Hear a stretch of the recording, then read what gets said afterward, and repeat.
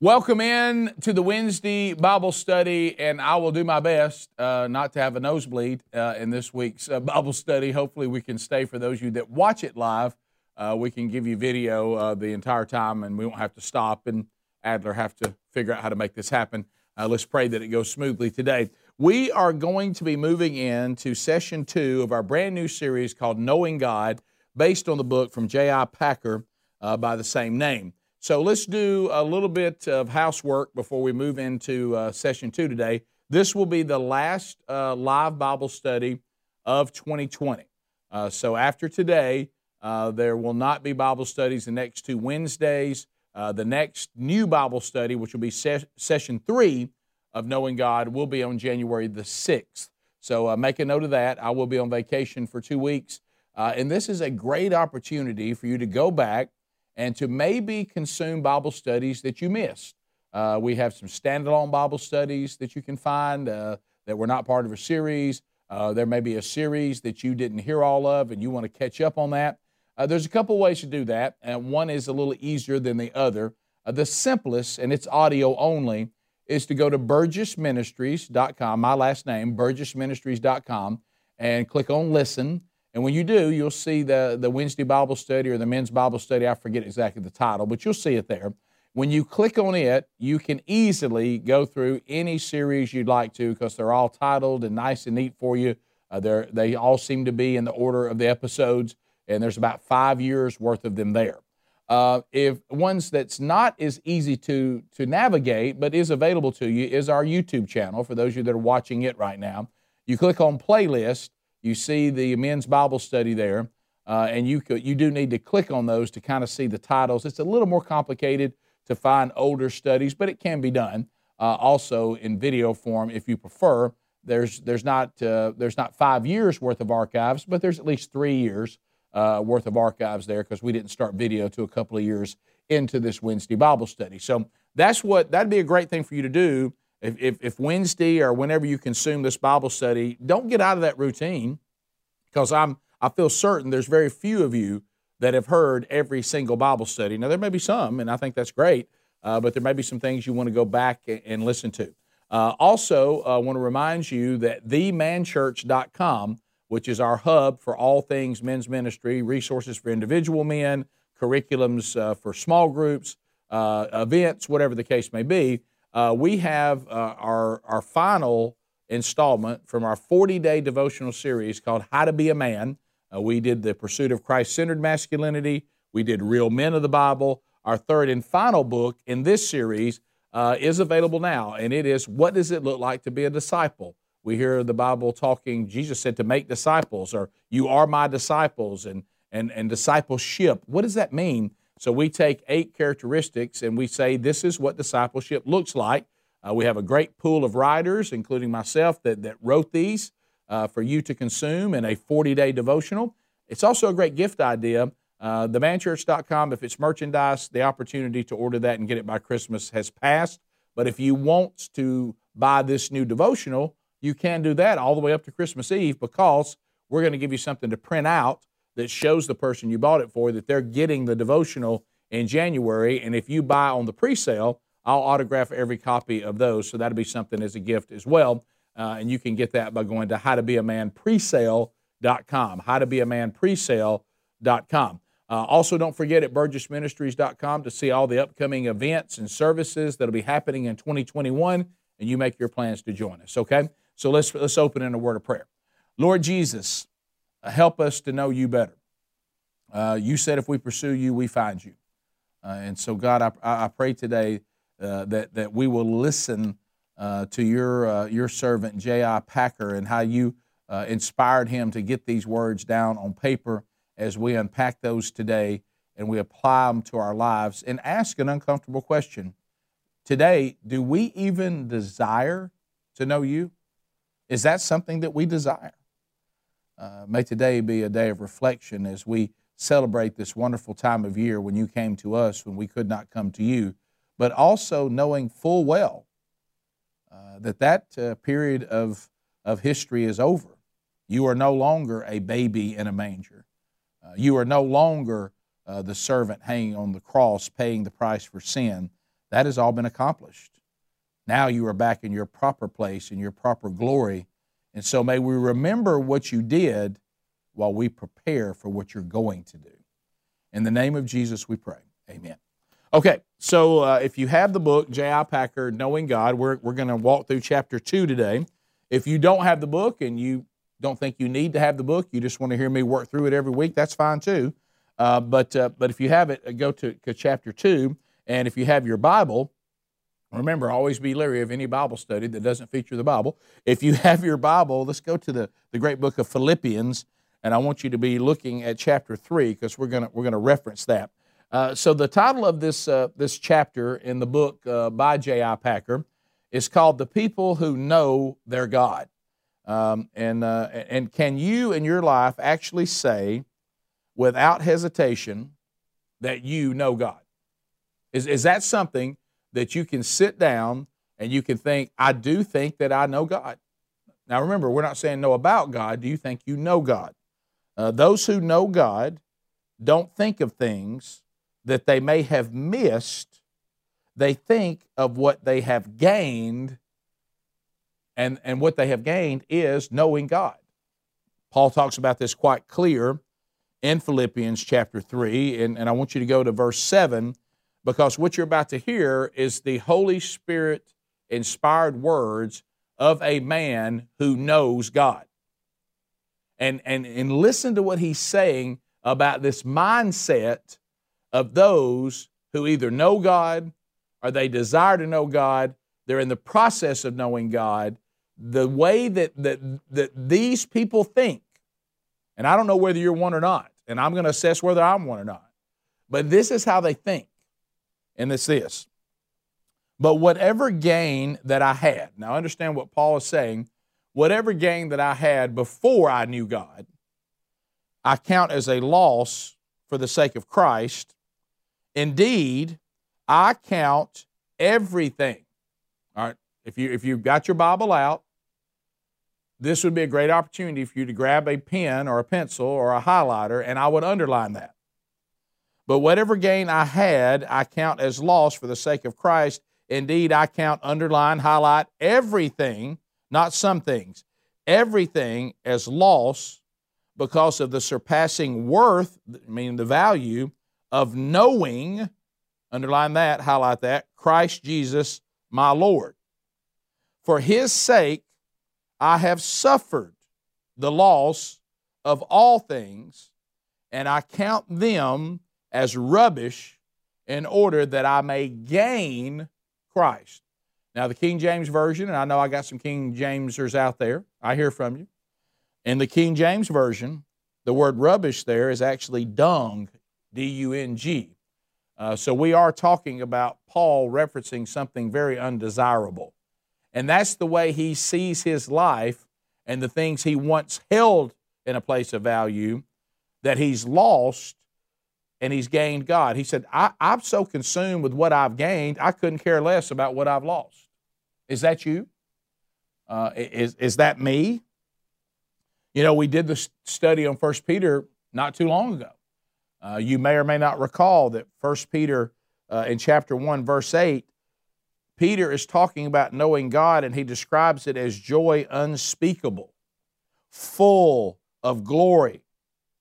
And I love this line out of J.I. Packer when he says, those who truly know God are not so easily distracted by other things.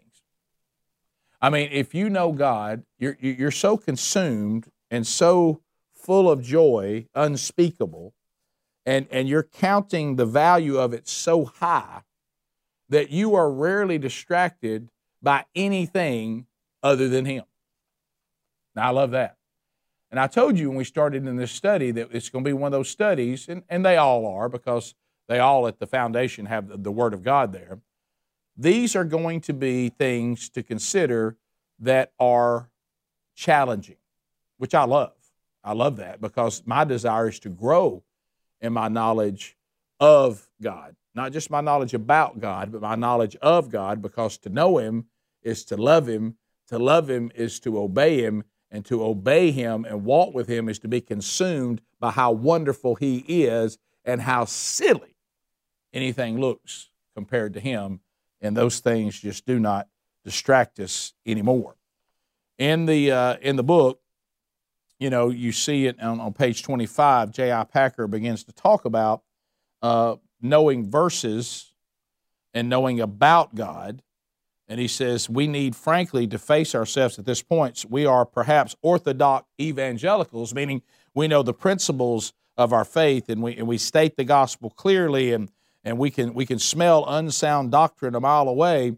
And if asked how one may know God, we can at once produce the right formula that we come to know God through Jesus Christ, the Lord, in virtue of his cross and meditation, and on the basis of his word and promise, by the power of the Holy Spirit via personal exercise of faith, and that's great. And we know these things, and we know how to recite these things. He says, but he said, if we were asked about the knowledge of God, we might not know as much. We may not experience in our life this joy unspeakable, this glory that is overwhelming. We're saying all these things about God. We know the gospel perfectly. We know theology. We're orthodox in our way of thinking, but yet you look into our life and you see, where is the joy unspeakable? Where is the be anxious about nothing? Where is the as long as I've got God, I really don't care what else I don't have? And he said, see, those are the tenets of someone that actually knows God. And I love this. He said, if you look to someone who knows a lot about God, but the fruits of knowing God are absent, he said, I would go as far as to say this, and this is going to be one of those statements, and I'll say it slowly in case you don't have this underlined in the book. A little knowledge of God is worth more than a great deal of knowledge about God. Let's say that again. A little knowledge of God, meaning truly experiencing him to the point that you're changed by it, that you have tapped in even just a little bit to what he really is and the power of God. And the fruit of that is so evident in your life, you'd be better off and you'd have a much more powerful life if you knew a little bit of God as opposed to not having that and knowing a tremendous amount about God. You've met these people. And I think there's been times when I was obsessed and growing, I think I got obsessed with knowing about God more than obsessed about knowing God. But that has changed in my life. And I understand what J.I. Packer is talking about, even though I'm still challenged about it, because I know that I don't know God as intimately as I can. And I'm looking forward to it, but that's I want to. So there's some things that he talks about on page 26 to focus on this point a little further. And he says he's going to say a couple things here.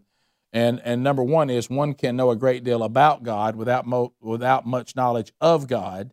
And he begins to kind of unpack this for us a little bit. He says he said all these things of knowing about God, they're fine. And we're not saying don't know about God. But he's just saying that can't be your whole experience, because that doesn't necessarily mean you're going to be tapping into the fruit that is produced by knowing God. Remember John 15 and our study of the Gospel of John? Abide in me, and I abide in you. Thus I produce fruit in your life, proving that you are my disciples. Meaning Jesus is saying, I'm so powerful that if you get to where you know me, you just don't know about me, but you know me, I'm so powerful, my power will radically change you, and fruit will begin to flow from you because of me that you never saw coming. You couldn't do it on your own. You couldn't do it if you tried. And all these things about God are good. But he said, but just interest in theology and knowing about God and the capacity to think clearly and talk well on Christian themes is not at all the same thing as knowing God. We may know much about God, as he said, as much as maybe even John Calvin and some of the heroes of the faith and Spurgeon knew. Indeed, if we study his works diligently, sooner or later we shall, and yet all the time, unlike Calvin, I may say, we may hardly know God at all. He says, you may study John Calvin's writings or Spurgeon's writing, writings, and you may then take the knowledge that they know about God. He said, but the thing that would make you different than a John Calvin or a Spurgeon, or just the list goes on and on of these godly men of the faith. He said, just because you read their writings, they can't vicariously allow you to know God. They can help you know about God, but they can't help you know God because their relationship with God is their own, and you got to make your relationship with God your own. You can spout somebody's writings verbatim, and these writings can be theologically sound, but that doesn't mean that they somehow gave you that relationship of knowing God. You can't get it through somebody else. And I think sometimes we're satisfied with pontificating and knowing the brilliant writings of someone who really the only thing that made them great was how much they know God, not how much they knew about God, and we miss it. All we want to know is what they know about Him. And that's what he says you have to be careful of. Number two, he said one can know a great deal about godliness without much knowledge of God. And he goes on to talk about this at great length here in chapter 26. He talks about the different things that different denominations say about what it looks like to be godly. And he goes on in page 27, he says, whatever else may be said about the state of affairs, it certainly makes it possible to learn a great deal secondhand about the practice of Christianity.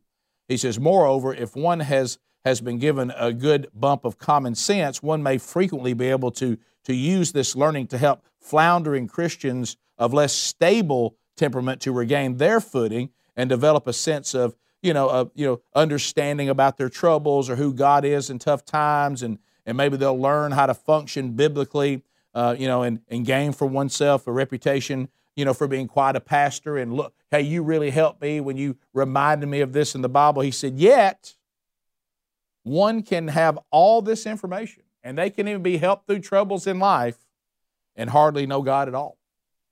See, you see what I'm talking about? I know this is challenging me too. He says, so now we're back to where we started. The question is whether we are good at theology, are balanced in our approach to problems of Christian living. The question is, can we say simply, honestly, not because we feel that as evangelicals, because we ought to, but because it's a plain matter of fact that we have known God, and because we have known God, the unpleasantness that we have had or the pleasantness we have not had, though being Christians, does not matter to us. Meaning, if we truly know God, the state of affairs that we're in is irrelevant. I may be sitting here in a very unpleasant situation, and my devotion to God may have cost me this, or I don't have that. And he says, if you really do know God, you really couldn't care less. Because God is so sustaining, and knowing God is so fulfilling. It brings such contentment, such satisfaction, that what you lost in order to know God, you can't believe you ever cared about it.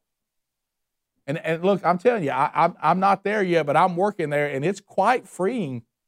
I just want you to know that. And he says, we're not just saying it. He said, that is a sign that we need to face ourselves more sharply with the difference between knowing God and merely knowing about Him. He says, we can't just keep saying the phrase, and I hope you're getting this in this Bible study, because we got a journey coming up. And maybe it's good that we got these 2 weeks for you to ponder these first 2 sessions and go ahead and digest them, and then you're prepared for now we're saying, and here's what this is going to look like. But you got to be willing to say, I am willing. I'm willing to take on this project, and I'm willing to understand the difference and then act to know what it's like to know God and not just be satisfied with knowing about God. So this will help us. Are you ready? This is a great assessment. Remember 2 Corinthians, assess yourself, to see if you really are of the faith. So now J.I. Packer does what I know the people like me, I'm screaming already only in chapter 2. Well, tell us. Well, he first of all, he says, to get ready, I'm going to give you some evidences of knowing God. If you want to know what people look like who are living the difference of not just knowing about God, but knowing God, I can give you some things to look for. He says, those who know God have a great energy for God. So write that one down. That's number one. Those who truly know God, you talk about people of action. And I've seen this, in the life of the people who know God. The people who know God, they don't have to muster energy to talk about God. They have to muster energy not to talk about it. You remember me laughing at through my sanctification process that I've gotten to the point where I've had to learn to do small talk so I can keep some people at least who are saying, look, Burgess, I want to hang with you, but I really don't want to talk about God the entire time we're together. Now, I would like to get to the point, I spend more time, honestly, with the people who do than I do with the people who don't, because honestly, small talk and talking about football and talking about politics, and I know these things can be, so one of those is fun and one of them is, I'm not saying it's not important, but I will tell you this, I have to pretend to care about it. And I try to make myself go, well, I still enjoy a little talk about football here and there and whatever, but there's nothing, even on this show, right over here is the microphone, you see me touching it, even on this show, just full disclosure, okay? And you may listen to the show and watch the show differently if you even know that part of what we do here. A fire begins to burn inside me when I see phone calls or conversations are about to get into talking about God. When it's not, I have an obligation to try to make people laugh a little bit and talk about things that are silly like cookies and stuff today, or talk about the football games or talk about this coming up. I do that because it's good strategy to do that because I want to earn the right to talk about God. But let me tell you something. On this show, there's nothing that starts the fire inside of me. There's nothing, that gets me more excited than I'm thinking, hey, we're about to get in a really deep conversation about God on this show, and I can't wait. There was a time when I shied away from it. You know why? I didn't know God, and I didn't know much about God. I believed in God, so I didn't want to talk about it because I didn't have anything really to say, and I certainly couldn't answer a question that somebody would have. But now that I've gone to the step of knowing about God, and now I'm getting to knowing God, I find myself looking forward to conversations about God more than really anything else. So those who know God have a great energy for God. They're excited about this. If you have your Bible, the book of Daniel, if you go there, if you see Daniel 11, now, if you want to look what it looks like with people living this out, Daniel and Shadrach, Meshach, and Abednego, you're going to see a lot of things that we say today that come out of the book of Daniel. You could really spend weeks and weeks and weeks looking at Daniel and seeing exactly what I'm talking about, what it looks like to see men who know God. Daniel, Shadrach, Meshach, and Abednego, these are four guys. They live their life with these characteristics, and this is one of the things that you see in Daniel chapter 11, and we're getting to the end of the book of Daniel, and you see in verse 32, it says, he shall, what he's talking about before this is all the attempts to lure you away from God. These people will come to you, and they'll try to flatter you. My wife says that all the time. She says, Rick, let me tell you one of the things you need to always look for as far as the platform that you have for God. Always be cautious of people that try to win you over through flattery. Always be, now I'm not talking about somebody who gives a heartfelt, man, thank you, I appreciate, I asked you a question, thank you for helping me the other day. I'm not talking about that. These people that start all this, hey, let me tell you something. Hey, you've got an anointing.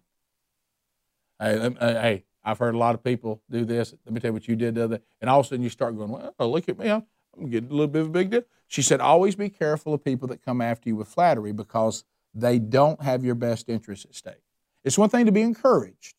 It's another thing to be flattered. And so Daniel's talking about this in the book of Daniel. Daniel's saying that there'll be an attempt to seduce with flattery those who violate the covenant. Now remember, they're constantly having to stand for God's covenant when they're being told that they are to blaspheme God. You know what they did? When they're told to eat foods they weren't supposed to eat, you know what they did? And they had resolved this. They were immovable on this because they knew God. Well, he's talking about this. This is the line that needs to be underlined in your life and in my life out of Daniel 11, verse 32. But the people who know their God shall stand firm and take action. So in other words, who are the people who know their God? The people who stand firm and take action. Have you seen this? I mean, even in our own country, these are the people that say when it comes time for them to stand firm for God on God's standard, on fill in the blank, they don't do it. Now, that person may know a lot about God, but they don't know God. Rick, who are you to judge? I am judging it. I'm judging it correctly. I'm not judging it incorrectly because this word of God just said to me, but the people who know their God shall stand firm and take action. So with that, what's the opposite of that? If I don't stand firm and I don't take action, then I don't know God. It's not my opinion. You couldn't care less what I think, and that's the right thing. But you know what? You better know what the Bible says. And the Bible says people who don't stand firm and don't take action don't know their God. Do you know why that is? Because to know Him is to love Him, and to love Him is to stand firm for Him, not because He needs you to, because you want to. Does God need me to stand firm for Him? No. He allows me to stand firm for Him. It's a pleasure. I've heard this, first time I ever heard this, I thought, this is so profound. God's will for your life is not something you have to do.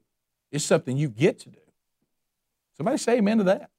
I mean, it's something you get to do. So those who know their God, they stand firm, take action. They want to be about His business. They want to stand up and say, that's the biggest thing that we, the people of God, have got to communicate better. Hey, you who oppose God, I don't hate you. I just stand firm for Him. Look, I mean, you shouldn't care how I feel about you. I want you to care how God feels about this. I stand for Him. And if you're against Him, then if He's against you, I'm with Him. There's nobody that's going to pull me away from God. I don't care who you are. Because I want to be right with Him more than I want to be right with you. And see, we've got that wrong. Even inside the church, what we're finding right now, there's a lot of people that know about God, but if they knew God, not just about God, if they knew God, they would care more how God sees it than how any human being sees it. We're coddling human beings to be sure that we're not at odds with them or we don't hurt anybody's feelings. We don't want them to be upset. But do we care if God's upset? Well, people who know God do. And Daniel and Shadrach, Meshach, and Abednego, they really did not care what people did to them. They were concerned about not being in the right standing with the God they knew because they knew Him. The people who know God shall stand firm and take action. This is talking about the people of God's reaction to any anti-God trends. Remember, Daniel, Shadrach, Meshach, and Abednego, they were perfect citizens until when? Somebody tried to blaspheme God. Or somebody asked them to blaspheme God. And at that point, they did not go along just to get along. Because this was a moment where they had to decide between being people pleasers or God pleasers. And you know what? It wasn't even a difficult decision for them. Well, Rick, that's difficult. Not if you know God, it's not. Because you immediately do it. They rise up against any concept or anyone or anything that dishonors God's name. So one of the things we look at, if you know God, is what? Are you someone who has a great energy for God? Also, people who know God pray with zeal and they pray with energy. They pray and they petition God. When you look at Daniel chapter 9, underline that, Daniel chapter 9, verse 3. Again, here's somebody that knows God. You know what we find them doing? They pray and they petition. They fast, and they did this in sackcloth and ashes. The energy to pray for God's cause. You're sitting there saying, well, I don't know. I may not have certain skill sets. I don't know about, my handling everything. Hey, you can pray, can't you? Who can't pray? Well, I don't know if I have that skill set. You don't have the skill set to pray? You can't fast. You can't petition. You can't lament. You can't meditate on God. You can't pray with fervency and energy that God's will be done, that He be glorified, and pray against those who come against Him. You can do that, can't you? You don't have to be some great orator, even though that's not an excuse, apparently, if you know anything about the story of Moses. I think sometimes we think if I don't have an exact skill set to do something, then God didn't want me to do it. Well, you must not have read the Bible. He uses people in ways they didn't think they had a skill set all the time. You know why? You know why he's more likely to do that sometimes? Because it glorifies him. You say, Moses is not a very good speaker, but look at all he did. That must have been God. You know the story of Gideon. God keeps taking his army down more and more and more, and Gideon's like, hey, man, I'm getting down to some really small numbers here.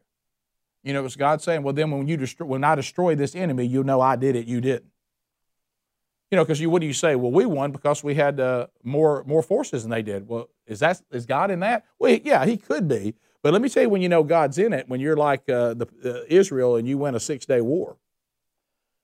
There's some of the generals that sit down and they go over strategies of wars of the past, and they talk about the strategy. And there's a story where one of the generals that was questioned by one of the men that was learning, and he says, I noticed that you don't have anything on the 6-day war. He said, no, we don't. He said, why? He said, we don't have any way to unpack miracles.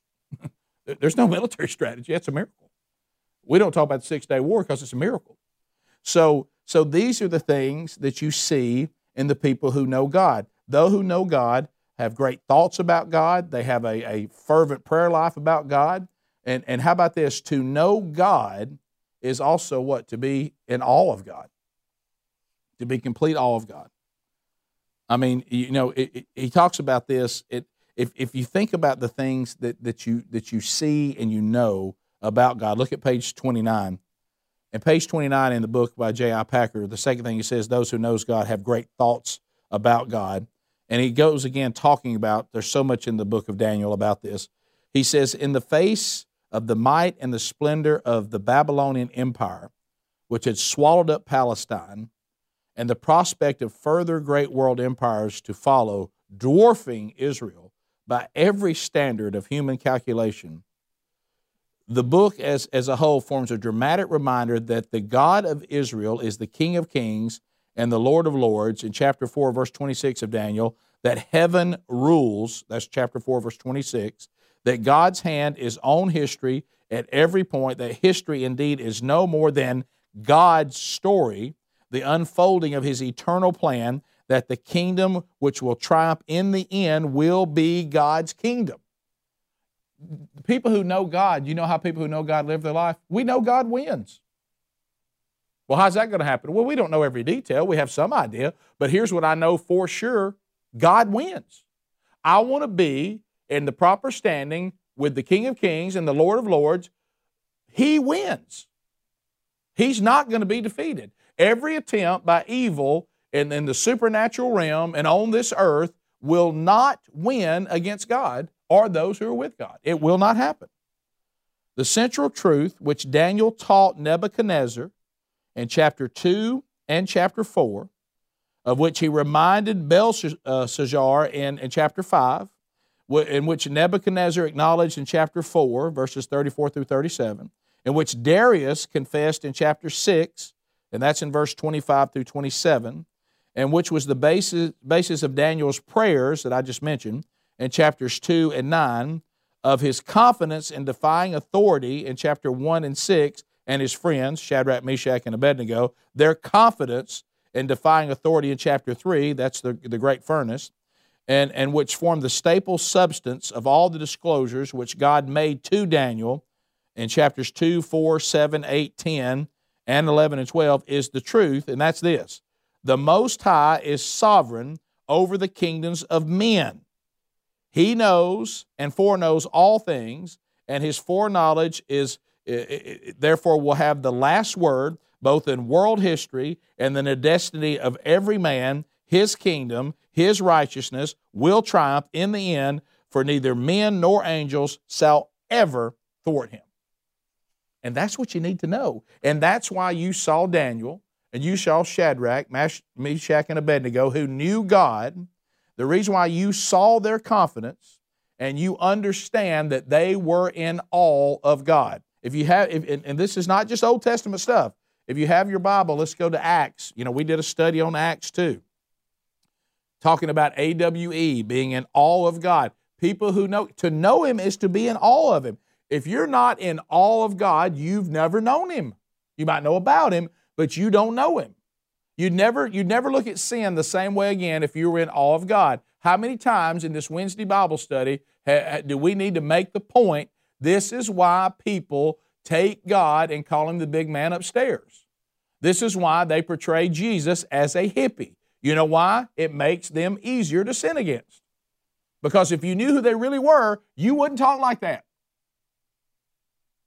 You wouldn't say those things. You would be in awe, A-W-E, of God. Look at the first church. We go to the church age in Acts chapter 2, and I want you to turn there with me, and I want you to look at verse 43.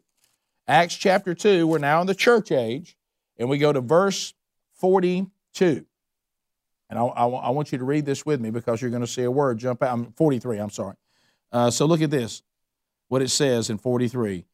And all, A-W-E, came upon every soul, and many wonders and signs were being done through the apostles. And it says all who believed were together and all had things in common. And it talked about the part about them selling their possessions and everything. And it said, look at the verse 47, praising God and having favor with all the people, and the Lord added to their number day by day those who are being saved. So we see that in the Old Testament, that to be in awe of God is be in the proper standing with him because you know what to do against all authorities who try to come against him. We go to the church age, and it says the church has started, the Holy Spirit has come down upon the church, and it says that the church was in awe of God, and that came upon every soul. Everybody was in awe in God. I will tell you something. There's a lot of churches in the United States of America. If you walk in there, let me tell you what you will not see, and that's people in awe of God. You won't. I've been to a lot of them. I see people that are in awe of themselves, and you think the whole worship service is wrapped around worshiping people or how good a presentation we can put on. And a lot of modern hymns and that we should be very concerned about, and you've heard me talk about this before, seem to be about us. They're not about God. It's almost like God is in awe of us, but we are not in awe of him. Well, see, that's a problem because those who know God are in awe of God. You know what the next one is? If you look at page 30 in the book, those who know God show a great boldness for God. Those who know God show a great boldness for God. And boy, don't we see this, again, back to the book of Daniel. We see this quite a bit. These are people who stick their necks out for God because they'd rather be right with God than right with men, no matter what comes upon them. It's almost like we have some attitude that we can know God and no one will ever come against us. And if anybody does come against us, he understands that we compromise him so we don't get in trouble. You know, like I said before, one of the great things that the adversary has sold the modern-day Christian on is that the ultimate goal of the modern-day Christian is to be liked. I just want to be liked by people. Now, we shouldn't be sanctimonious jerks that go out to be hated. However, if people don't like you because of your devotion to God and his tenets and his standards, so be it. Just be sure you're not in the wrong standing with God. So remember, when they knew, Daniel, Shadrach, Meshach, and Abednego, when they knew and they counted the costs, they measured the risks, they were well aware what the outcome of their actions would be unless God miraculously intervened, as in fact we know that God did for them. But these things did not move them once they were convinced that listen, this is a great line right here. Listen to this. Everybody listen. Once they were convinced that their stand was right and that loyalty to their God required them to take it, then, in the Oswald Chambers phrase, you know, I love Oswald Chambers, if you don't have somewhere in your house, my utmost for his highest, correct that. That is I think it is, the greatest daily devotion that I've ever read. And that is My Utmost for His Highest by Oswald Chambers. It will challenge you every day. And he used this phrase about Daniel and Shadrach, Meshach, and Abednego, or any who count the cost and say, I'm in with God no matter what you do to me.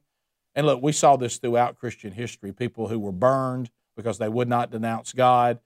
We know the apostles were martyred because they would not denounce God. We know all this. But listen what he says. When Oswald Chambers put it this way, and I love this. They smilingly wash their hands of the consequences. You know what? Hey, if you're coming after me because I'm devoted to God, you do whatever you got to do. But let me tell you what's not going to happen. I will not blaspheme God.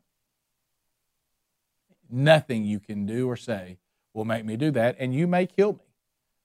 But that just means, as Paul said, to live as Christ, to die as gain.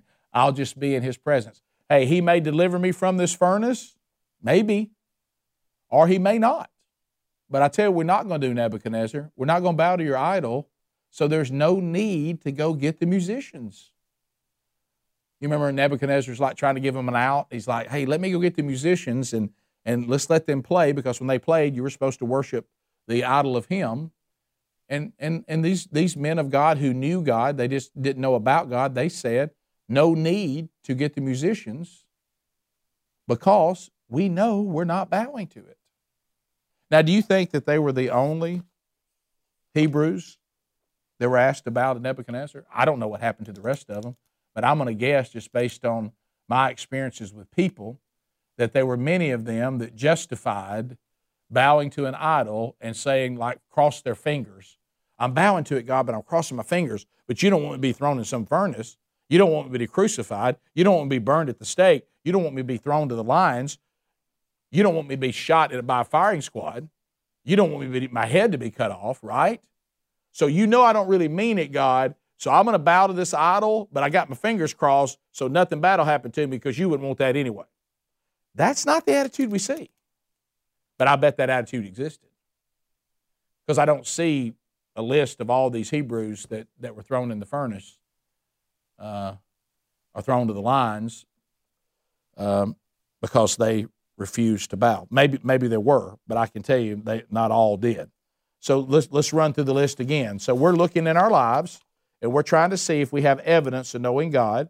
So we know that one of the things that's an evidence of knowing God, write this down, is that those who know God have a great energy for God. Those who know God have great thoughts. They hold the thoughts of God, his tenets, in high regard, okay? And then we know those who know God have a great boldness for God. That we know. And where does the boldness come from? Well, this is the way that we have to see truly knowing God. Listen to some of the things that happened, not just with Shadrach, Meshach, and Abednego, and neither didn't happen just to Daniel. We know that in our study of Acts, chapter 5, verse 29, write that down, we see John and we see Peter saying what? We must obey God rather than men. And it got them beat. We know that Paul says in Acts, the verse that a friend of mine gave to me, and I now consider it one of my life verses, neither count I my life dear unto myself, so that I might finish my course with joy. The English Standard Version says, hey, I don't count my life of any value if I don't finish the call that God placed on my life. You know, and that is the spirit. It does not worry these people of God. It doesn't worry them that other of God's people see things differently, and they may not stand with them. They don't really care. Nothing is recorded that any of the men, took the final analysis or cared, hey, I'm going to make this stand, and I'll make it as long as everybody's with me. None of these people had that attitude, because all they were focused on is that they knew God so well, they had a boldness for him, and nobody could take it away. They were not going to compromise and blaspheme God. The next one, those who know God have a great contentment in God. They are content. There is no peace like the peace of those whose minds are possessed with the full assurance that they have known God, and God has known them. So there's a contentment for those that know God. Do you have a contentment in your life? For those who know God, there is a contentment. There's a boldness, but there's also a contentment. Look at some of the things that we cling to from the promises of God. The Apostle Paul tells us in Romans chapter 5, verse 1, we did this study too. since we have been justified through faith, we have peace with God through our Lord Jesus. And then, of course, think about all the things Romans chapter 8 tells us, one of the greatest chapters in the entire Bible. I told you that after, our youngest son died his earthly death, I woke up to my wife on that next Sunday morning of her being bathed in Romans chapter 8, and she wanted those promises to be read to her over and over, and when the chapter would be finished, she would say again, and she's hearing things like, there's now no condemnation for those in Christ Jesus. The Spirit Himself testifies with our spirit that we're children of God, heirs of God. We know that all things God's working for the good of those who love Him, for those who know Him. That's who He's working things out for good, not for those who don't know Him. Those He justifies, He also glorifies. If God is for us, who can be against us? Who will bring any charge against those whom God has chosen? Who shall separate us from the love of Christ? I am convinced that neither death nor life, neither the present nor the future will be able to separate us from the love of God that is in Christ Jesus our Lord. That's the things that we cling to, and those things make us content. If you know God, all these things you know that He's done bring contentment. Why aren't you more content? Maybe you don't know God. You might know about God, but you have to know that these things that are being said are true. There is no condemnation for those who are in Christ Jesus. Praise the Lord. The wrath of God is coming, Rick. You're right, but not on the redeemed. We're promised that in Scripture. Who can come against us if God is for us? I hope that we are listening to this. This is the peace that Shadrach, Meshach, and Abednego knew. Hence the contentment with which they stood their ground in the face of Nebuchadnezzar's ultimate, this ultimatum that he threw down was not a pretty one. And this is what he said in Daniel 3:15. Write this down, Daniel 3:15. If you do not worship the image, you will be thrown immediately into a blazing furnace. Then what God will be able to rescue you from my hand? In verses 16 through 18, remember their reply. This is chapter 3 of Daniel, verses 16 through 18. O Nebuchadnezzar, we do not need to defend ourselves before you in this matter. They never panicked. They are content. If we are thrown into the blazing furnace, the God we serve is able to save us from it. And He will rescue us from your hand, O king. They're being kind to him. They're not trying to disrespect him. But, and this is the part that a lot of us don't like, but even if he does not, meaning if no deliverance comes, if this furnace consumes our bodies, we want you to know, O king, that we will not serve your gods. It doesn't matter to us. It makes no difference whether we live or we die. We know what we will and we won't do concerning our God, and we are content with the outcome.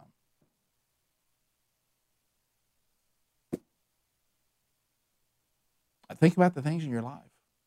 My wife and I talk about this all the time.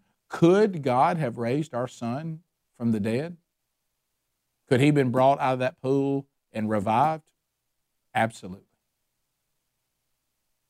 But we serve him and we're content with him either way. I didn't sit there and go, well, now if my son is revived, then I'm going to serve God. But if he's not, then, I can't serve God like that. And you know why? Because I knew God, and I'm still getting to know God, and I have found that he's so much more wonderful than any attempt for me to create heaven here on earth could ever be. And some of us have got to stop this constant trying to find heaven here on earth. I'll never forget it. My wife said it last night in Pensacola, and the pastor there and the others there all kept saying it. When Sherry says, I did at one time, and she admits this, and I love her honesty, I cried out to God, but we were so happy. See, Shadrach, Meshach, and Abednego said, hey, we're living here with Nebuchadnezzar. We've been given a lot of responsibility. We're in good standing with him. We still got you, Lord. Why in the world have you got us in this position? Now we may be thrown into the fire. I thought that we had a pretty good gig here. Hey, but we were so happy. And you know what God said to them? The same thing that he said to Sherry and then to me. But I want you to be holy. That's the goal. To know God and to experience and be consumed with his holiness as he passes it on to those who know him. I didn't call you to be happy. I called you to be holy. I didn't call you to be happy. I called you to be content. And for me, God, to be enough. And you know what? He is. I have found that to be the truth. He really is that wonderful. So, what would be some first steps that we could take in closing if we desire such knowledge of God?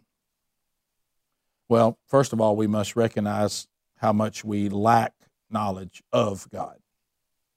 We must learn to measure ourselves not by our knowledge about God, but by our gifts and responsibilities and things like that. That's not what we're doing. You may be doing a great job at your church, and that's great. That's a wonderful thing.